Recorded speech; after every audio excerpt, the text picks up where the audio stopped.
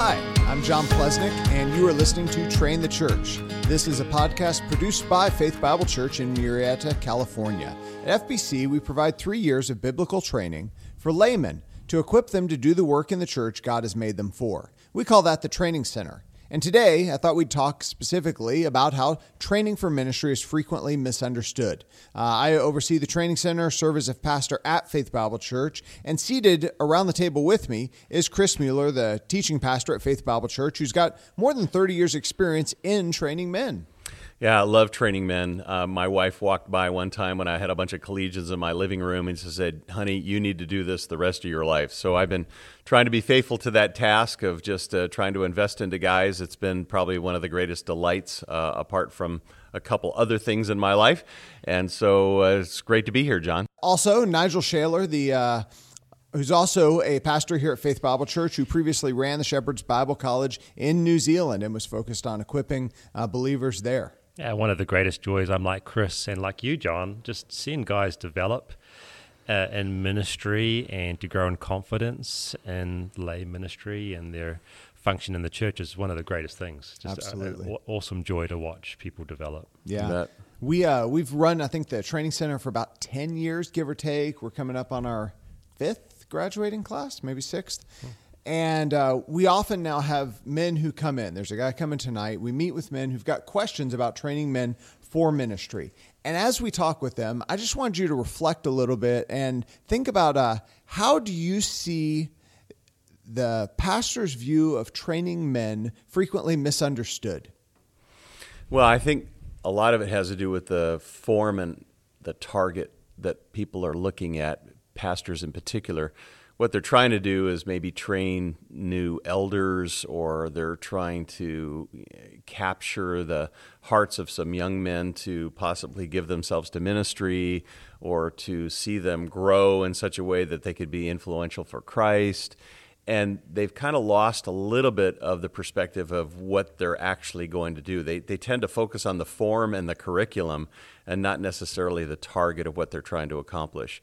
So you'll have guys that'll say, well, let's have a breakfast, and we'll just do a weekly breakfast or a monthly breakfast, and we'll preach at them or bring in speakers. It'll be awesome, and that's why we'll train our men. And that really does a wonderful job of encouraging men, of many times helping them to network with other men, which is great. There is a sense of stability that can come from that, but you're really not going to train men for ministry on a monthly breakfast. That's like a pancake and sausage discipleship. Correct. Yeah. And so it's helpful, but it's not necessarily sufficient.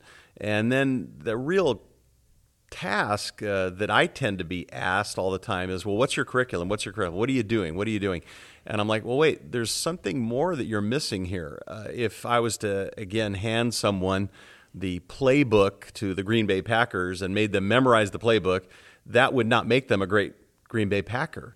That would make them someone who knew the playbook of the Green Bay Packers, and maybe they have it really down. Maybe they could even run the plays, but they've got to work out. They've got to train with the team. They've got to mesh with the other players. They've got to run the plays again and again and again and again, and that tends to be a little bit more like training than the normal form that we see. We tend to see someone who's receiving good content from God's Word, whether it's preached at them or taught at them in a classroom, but there's not a lot of actually ministry practice that goes on in the process, that men are actually taking the truth and then applying it and being coached in that process. It's more like an athletic event if you really get it down to it as far as training. And so in the training center, what we tried to develop was a process where men could be coached and practiced. And so our gatherings, though there is a lot of content, a lot of review, they're actually being coached and practiced in the process of living life, of ministry, of ministering to their wives, of influencing others evangelistically, etc.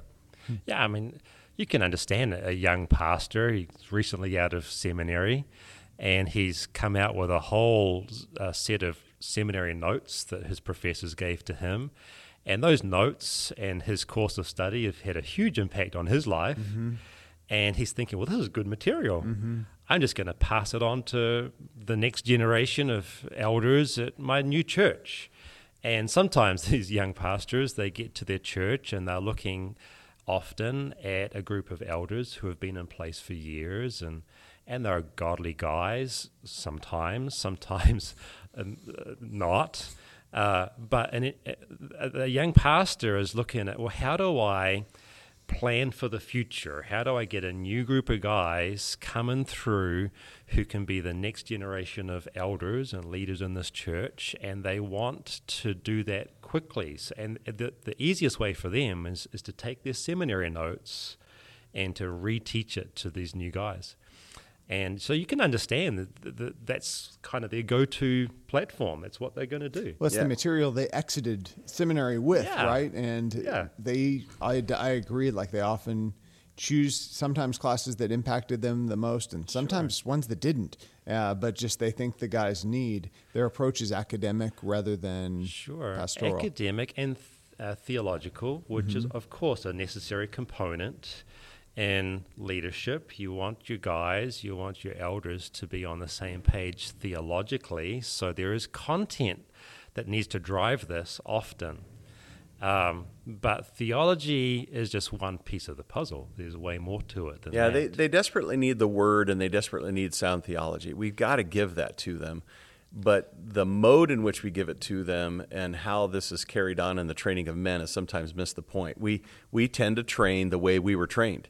So if we went to seminary, well, then we're going to go through that. If you do the math, though, on that, that's anywhere from 10 to 15 years to get through the curriculum that you got through when you were doing it full-time to a bunch of laymen.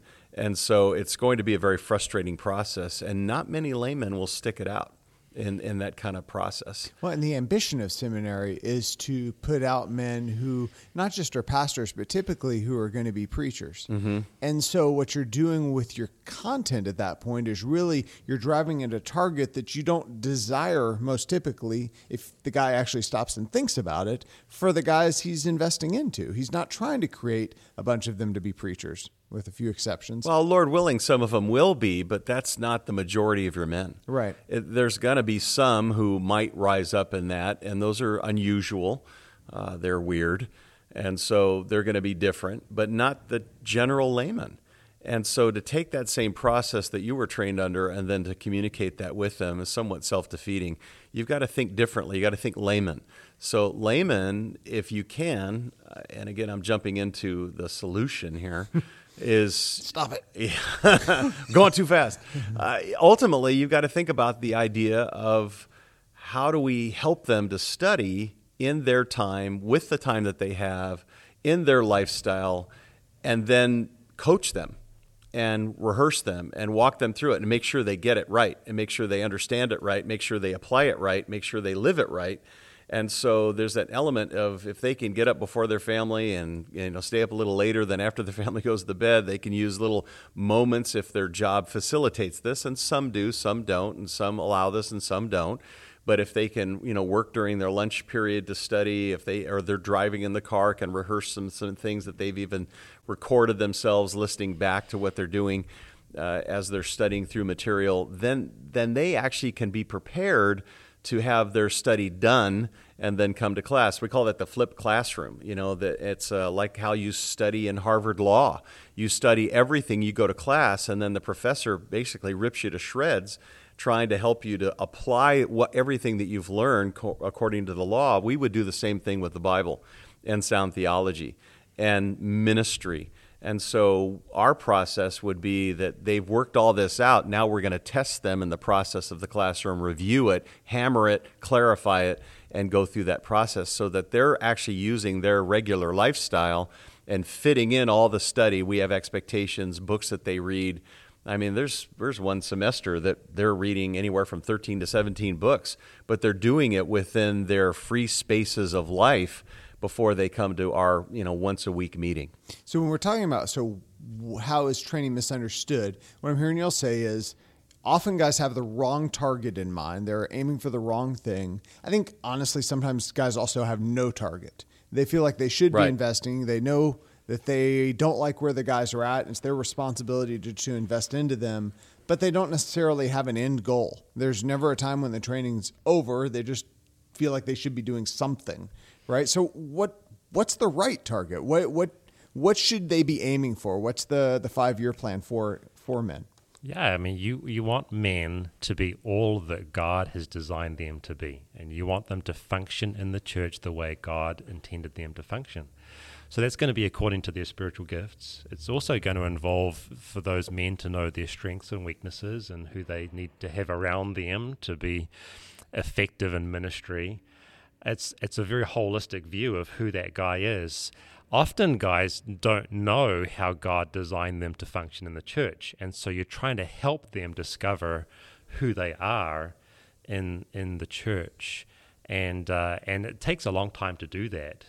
Often guys think they're something or they're gifted in some way, and they figure out years down the road that it's entirely different. Mm-hmm. The last thing you want is someone who thinks that they're a preacher but isn't, to end up preaching. Mm-hmm. And so that would be 1/3 of your seminary class. Yeah, exactly. Yeah, or more.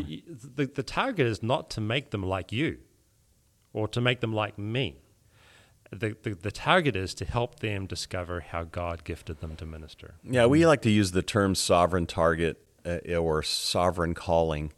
Like Paul was chosen to do what he did. Jeremiah was called a prophet before that, and he was actually born, and Jesus even tells us through the Apostle Paul that it's God who makes overseers. In other words, we don't really have a good theology when we look at men in training. If we had a good theology, we would recognize that God has already sovereignly called them to do a particular task. Ephesians 2:10, that they would fulfill the good works that God's prepared beforehand, that they should walk in them. And we really don't look at it that way. We're trying to make them into something. We're actually trying to help them discover what God's already made them. That would be a sound theology, so that they could live the rest of their life in how God designed them. And it may be that they're a pastor teacher or an elder or a deacon or a missionary.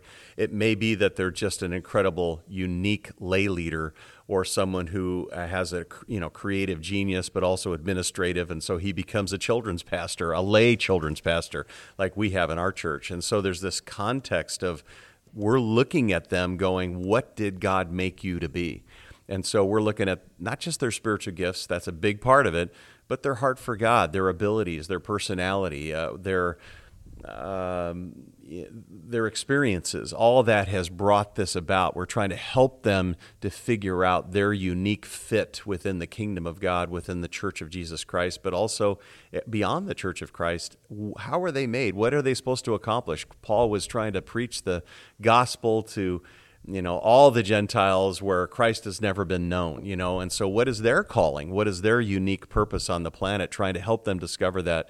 And we do that through constant investment, constant relationship, discipleship within the context of training, preaching, teaching, study, interaction with their wives, interaction with one another, having all the men in the room investing into each other. All those different elements. We try every educational system possible, the giving of exams, which they're most familiar with, then writing papers, and then giving presentations, then having debates, then arguing over issues together, then interacting with one another and trying to appreciate how everybody else is built, and discovering that together in that process. Now we're training the target to figure out how God made them. And so training then is not just teaching content. We know that much. Yep. The target is to help them to discover how God designed them to minister. Correct. And it takes a long time to do it. Yep. This is not like a 1 semester or even a 1 year. In fact, it's funny, I think, we have our guys in training center kind of evaluate one another early on in the process. And it's interesting because they often, they show that they don't know each other well enough to be able to do that well, and they get it wrong. Mm-hmm. But over the 3-year process, they start to refine their understanding of each other, and they become better and better able to give the feedback that's necessary to give someone direction for their life and ministry. Yeah, so one of the keys we've already exposed is that to have them do their work and their study, which can be pretty intense outside the context of the classroom, so that when they come to the classroom, it becomes more of a practice field and a rehearsing field. Another element to this process is to have the men stay together for a longer period of time. One of the misnomers of my Bible and seminary education was I was with different men all the time, and some I really connected with and really had a huge investment, into my life, as well as that classroom, as well as that professor. But if we could have the men minister together and meet together on a consistent basis for a long period of time, then that can create a real strong mutual investment and appreciation of how God has made each man in that room. And we continue to try to cultivate that. And that's really one of the things that makes this system work. And again, I'll tell people, look, this is just one way to do this. I mean, training can take many different expressions, but it should be training. Training has this idea of, I know what the truth is, I'm learning the truth, I'm hearing the truth, but I'm practicing the truth. Jesus sent his men out 2 by 2. He constantly asked them questions. He was living with them in this process. His training technique was flawless.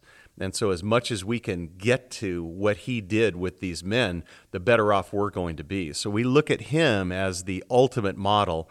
And so that's why in our training center, we'd have guys eat together before they show up. We just have a meal. And it's not just because, dinner needs to happen so they can pay attention. It's that we can gather together and interact with one another, and they can begin to appreciate each other. We hang around afterwards as long as we dare and as long as we're still not asleep or wiped out, to talk ministry, to talk family, to talk issues in their lives, character issues, that kind of thing. So training is a life on life, and it's content and preaching and teaching and interaction and 2 by 2, and it's ministry experience. Mm-hmm. So we've made a commitment that as they start the training center in the foundational year, that they have to be in ministry every week, not any kind of ministry, but every week. It's got to be faithful. They got to be diligent. They got to be consistent. By the time we start training them to be shepherds, they've got to be teaching and discipling and shepherding. So we use that 4-6-24, teaching 4 times, discipling 6 people, and shepherding 24 people. And then in the last year, as they're being trained in leaders, they have to be leading a ministry in order to be a part of that, so that we're training them, and they're a little bit more desperate to find out how that works. Yeah, now you're moving into the how more and more. So I know. Let's dial back just a little bit. I can't dial back. I know. So one of the things that you were describing sounded a lot like discipleship. We've already talked about discipleship previously. How are training and discipleship different? Like, what's the distinction you see between those? Well, in discipleship, you're having an intentional relationship for the purpose of growth in Christ, to come to Christ, become like Christ in the context of the church. So it's intentional relationships. And that would be a part of training, having intentional relationships with the men that you're investing in. But training would go beyond that in the sense of there'd be a curriculum of understanding of God's word. So it is about the material. Well, partially. The problem is that everybody sees that as the end result, and it's actually just part of the process of them understanding. They got to get the word of God down. They've got to get sound theology down. And the way that they learn that is to use their time throughout the week, around their family, around their job, their free moments, and then they show up to class and we beat them up. We rehearse them, we review, we go through those things together to drive that truth home. But discipleship has this element of this relational commitment, where training has an idea of practicing, rehearsing, expectations within the context of ministry in the church. It has an idea of learning together in this context of how I serve Christ, how I minister, what am I here on this planet for. So it has that particular target to it. Discipleship would be, I want you to grow to be more like Christ. So it's a part of that. So is preaching. So is teaching. So, so are the different elements of the one another's within the context of the body of Christ. So all those are involved, but we've got to be moving them towards the idea of, I'm putting this into practice and I'm rehearsing this over and over and over again. So if you're thinking about discipleship, I think Colossians 1:28, preaching, all of that, we proclaim Christ so that every man might be fully mature in Christ. There's a real sense in which we're never going to be perfected until Christ returns. Is there a time when training is done? Like, how do you know when you've got someone trained? We know in discipleship, we can say you're never fully like Christ. You can always grow. You can always mature. Is training the same way, or is it different? Is there a time when you're like, we're done? Well, yes and no. There's a an element to training that is like parenting, where you're equipping your children so that they live under the authority of the Word of God. And once they do, your investment into them is still, you have a relationship with them. There's still encouragement. There's honor going back and forth. There's treasuring of that relationship and the sweetness of that. But they don't live in your house anymore. They're out living on their own. And training has to have an element of, you stand now independently on Christ's sufficiency, and you're now investing into other people. You're now not in that process of being equipped, but you're equipping others. And you move into a different phase of training and development and discipleship. It just takes a different picture. Yeah, and discipleship. I mean, none of us are perfect. We're not like Christ yet. There's always areas to grow and learn and mature. In training, what you're looking to do is get a person to a point of competency where they can minister in the church and be able to do that with good theology, good Bible knowledge, and some confidence. Now, you can get a guy there and then move on to start training someone else. That doesn't mean that guy is perfect. It doesn't mean like he's like Christ. He's not the perfect minister yet. He's still got some growing to do, but at least you've achieved the target. You've got him to a point of competency. That's the goal, I think. Well, that's super helpful. I think that's enough for today. Thank you guys for listening. Our next episode, we're going to talk a lot more on who should be trained for ministry, what sort of man you should look for. I think you're actually going to be a little surprised by some of the answers, and we hope you'll join us again. If you want to be notified of when the next episode drops, hit the subscribe button on your podcast player to automatically download future episodes. If you want to learn more about FBC, you can visit us at www.faith-bible.net. You'll see ways to contact all three of us. And if you want to learn more about the Training Center, you can go to www.tc-intl.org. Till then, keep investing into the church. Thanks, John. Thanks, guys.